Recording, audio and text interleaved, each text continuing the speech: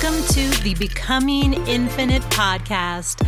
I'm Cooper Gillespie, a manifestation, mindset, and abundance mentor and modern mystic living in California's high desert. I believe every person has the power to create the life of their dreams by tapping into the infinite part of themselves. This show is here to inspire you to do just that. So each week we'll explore tools and practices, rituals and routines that you can use for your expansion. Welcome. I'm so glad you're here. Hey, everyone. Welcome. I'm so happy to be spending this time with you today. And I just want to thank you for spending this time with me because I know your time is the most valuable thing that you have. And so it means a lot that you're hanging out with me right now. So thank you. Thank you. Also, if you are enjoying this show, would you take a moment and leave a 5-star review on whatever platform you happen to listen to podcasts on? That would just be awesome. It would help more people find us, and it would just mean a lot to me. So thank you in advance for doing that. All right, let's talk about shadow work. Does shadow work help with manifestation? Absolutely, but maybe not how you think. A lot of us have gotten all of our ideas about manifestation from the law of attraction. And the law of attraction is a very, very, very small piece, actually, an important piece, though, of manifestation. But essentially, the law of attraction states that whatever you put your focus on, your thoughts on, your emotions into, that is what's going to come into your life. So if you just surround yourself with positive vibes, right, all your happy quotes and everything, that's going to get you closer to things that you desire. And not saying that it's not important to manage your energy and your emotions and, try to be high vibe. However, seeing as how we're all human, it's not possible to always be high vibe, right? We have contrast in our life, and contrast can provide a lot of clarity, actually, but also, it's just not possible to always be high vibe. And a lot of times actually trying to be high vibe when you are feeling lower vibe emotions just makes the lower vibe emotions more powerful, because it's like anything. I always think about like a garden hose, right? It's like if you try to kink it up and make it so the water can't flow, then eventually it's just going to kind of explode. Like the kink's going to come undone and water's going to go spraying everywhere. And it's like that with emotions too. It's like you can push down, lower vibe emotions, sure, but eventually they're just going to explode out in some other probably unhealthy way. And so I think it's pretty well known, but basically your conscious desires, what your conscious mind says it wants, doesn't always align up with your subconscious desires. And because your subconscious mind controls 95% of your life and your conscious mind only controls 5% of your life, in a battle of wills, the subconscious mind is going to win every time. That's why, at the beginning of the year, everyone makes these New Year's resolutions. They're going to go to the gym and they're going to eat healthy. And within 2 weeks, it's over. They have all stopped going to the gym and eating healthy, because you can't make change from your conscious mind. Willpower is not gonna make long-term change. You have to align your subconscious mind with your conscious mind in order to make powerful change. So we are subconsciously aware of things on a much deeper level, or not aware, I should say. There's things going on subconsciously with us that we may not be aware of, but that are way deeper and create way more effect in our life than what happens on the conscious level, right? And so if you don't integrate the stuff that's going on subconsciously with your shadow, what's going to happen is your shadow is going to come out and kick your butt. It's going to make life really challenging. Carl Jung had a lot of thoughts on the shadow self. And one of his most famous quotes was, "Until you make the unconscious conscious, it will rule your life and you will call it fate."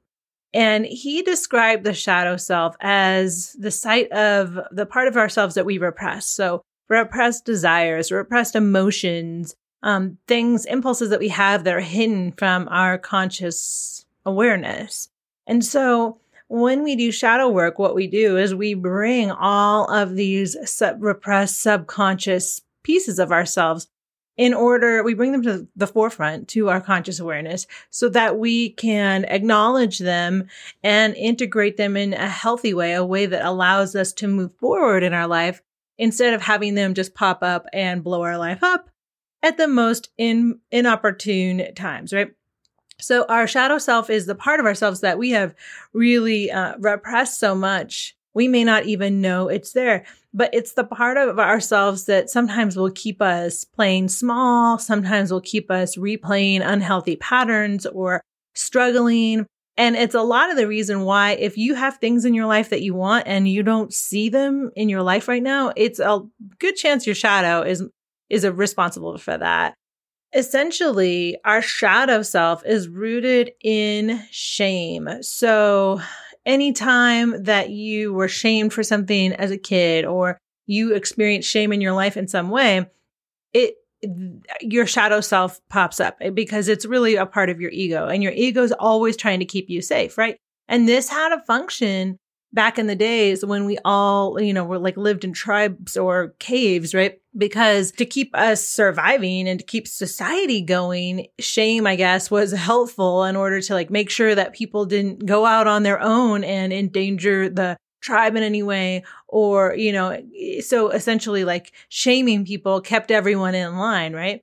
But now we don't really live like that anymore. And unfortunately, our brains are still stuck in that old programming. And so what we have to do is we have to work with the shadow self so that it doesn't seep into our lives in unhealthy ways. I'll give you some examples. For instance, say you really want, consciously, you say you want a love relationship. You want to find a partner so badly.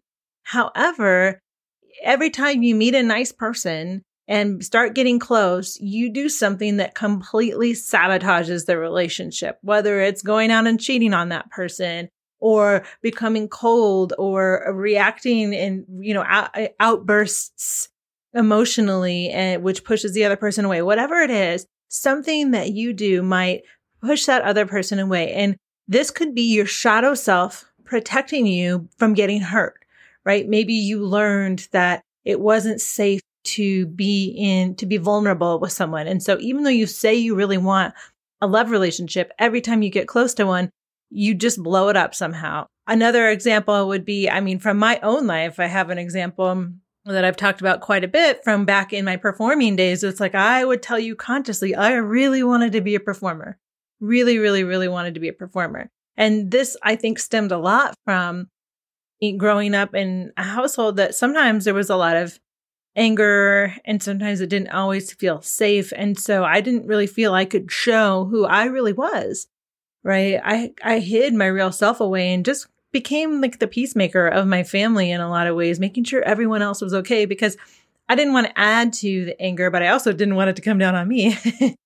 It did come down on me a lot anyway. But anyway, so I would just kind of tuck myself away and be the peacemaker in my family. So then subconsciously, I didn't know this, but I was you know what? I'm going to be a performer, because if I'm a performer, then I can be seen, right? And so I moved to Hollywood and I start getting opportunities or start going on auditions, and I blow up every opportunity, whether it's not showing up for things or not making myself available for directors' reshoots or, showing up to auditions hungover, whatever it was.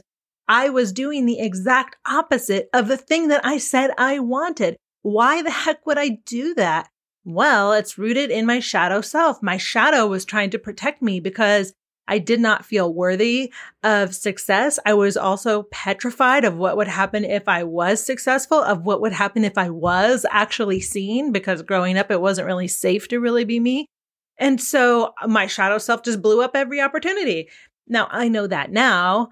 I didn't know I didn't realize that I was doing that back then, but in, hindsight is 2020, right? Now in retrospect, I see exactly what was happening. So how can we stop this? How could we stop our shadow from messing with us and from creating sabotaging behaviors and things in our lives? Well, here's the deal. There's a law of the universe called the law of polarity, right? Everything has a light and a dark, a good and a bad, a hot and a cold, whatever. Every single thing, like temperature, it has two aspects. It has the hot and the cold, and both of those things make up temperature. Same thing with ourselves, right? We have two different sides of ourselves that make us up. And so if we're trying to push oneself away, it's not going to work. We have to fully integrate so that we can be whole. So how do we do this? Well, we have to really do some deep work, and this can be uncomfortable. In fact, a lot of times in my program, when people get to the shadow works part, there's a lot of resistance to it because it's not necessarily fun to excavate these things that make up our shadow, but it's so worth it to do this work. So shadow work begins with looking at the self-sabotaging belief, looking at the programming that we received as kids from our parents, from our teachers, from society, examining why we do things. Why do we not have the things that we want in our lives? What limiting beliefs are there stopping us? What doubt is there stopping us? What fear is there stopping us? And why? Why is that there? And a lot of this work, it's helpful to do through, therapy, self-hypnosis, hypnotherapy, meditations, breath work is hugely powerful. That's one of the most powerful ways to do this work. But you have to look and see what part of you is trying to protect you, trying to keep you small, trying to keep you safe, and why. Because this part of you is like a 7-year-old kid, right? It's like the part of you when we're from the ages of 0 to 7, we're walking subconscious minds. And so this is like the little kid part of you trying to run around and keep you safe and defend you. And we cannot have a 7-year-old running our life, our adult life, right? That just doesn't work. So that's how we do this work. We excavate these things. We look at the parts of ourselves that we like. We look at the parts of ourselves that we don't like. We look at the parts of other people that we like and the parts that we don't like. And then, so you could pick how to start. One way to start doing this is to find someone you admire and list 3 things you love about that person. Find someone you absolutely cannot stand. Write the things, like 3 things you cannot stand about that person. Then look at yourself, right? The things, like 3 to 5 things you love about yourself, 3 to 5 things you can't stand about yourself. And look at those things from the person that you can't stand and the things you don't love about yourself, and see how you can integrate those aspects into yourself, or at least acknowledge. Because of course, anytime you point your finger at someone else, anytime you're judging someone else, there's 3 fingers pointing back at you. That's a reflection of you and your issues, not the other person, believe it or not. And so it's important to look and say, well, that person that drives me absolutely bananas, so what is there about them that's triggering me, and why? What part of me do I need to address to see why that person, I just dislike them so much? Because there's a good chance it's actually you. It's actually something about yourself that you don't like. So spiritually bypassing doesn't work. Trying to remain high vibe when you're really having these sort of baser, lower vibe emotions doesn't work. So it's important to actually look at these when you experience something like rage or anger or even fear. Acknowledge it. So, you can thank it. Be like, hey, thanks for trying to keep me safe. I appreciate it, but I'm going to take control now. Right? We can acknowledge them. And we can also look and see, how could we use these things to potentially motivate us? Something like anger, instead of letting it just kind of be like this explosion, is there a way that it could inspire you? Is there a way that it could, allow you to do some deep introspection about yourself, right? The anger. Why? Were there many times when this same anger came up in your life because maybe you were not given your due in some way, or maybe you were not acknowledged in some way, and actually use this to excavate those painful memories and turn them into something more positive. And then if you actually allow yourself to feel these types of emotions and actually investigate them and see their roots and understand and take time to understand why they're popping up for you, then eventually they're just going to do their thing. They're going to run their course and they're going to go away because you've held space for them, essentially. And you've used them in order to motivate you or inspire you or actually perform some deep introspection on yourself in some way. So that's my diatribe about shadow work. It's really important to hold space for all parts of yourself, to acknowledge all parts of yourself, to see how you can work with quote unquote the dark side to actually transmute those lower vibes into something more positive. And, if you just have to do it. That's all I could say. It's really the first thing you got to do with manifesting, because if you just try to push all that stuff down, nothing that you do, your subconscious mind is going to get in your way every time, right? And so we've got to deal with this aspect of ourselves before we can really successfully manifest. So hopefully that's given you some insight into shadow work and some things that you can do to get started. And I encourage you to do this work with love for yourself, with grace and kindness for yourself. It's not easy work, but it's so worth doing, because on the other side of that is just a whole bunch of self-love, self-acceptance, and the ability to really manifest the life you want without having your subconscious mind get in your way all the time.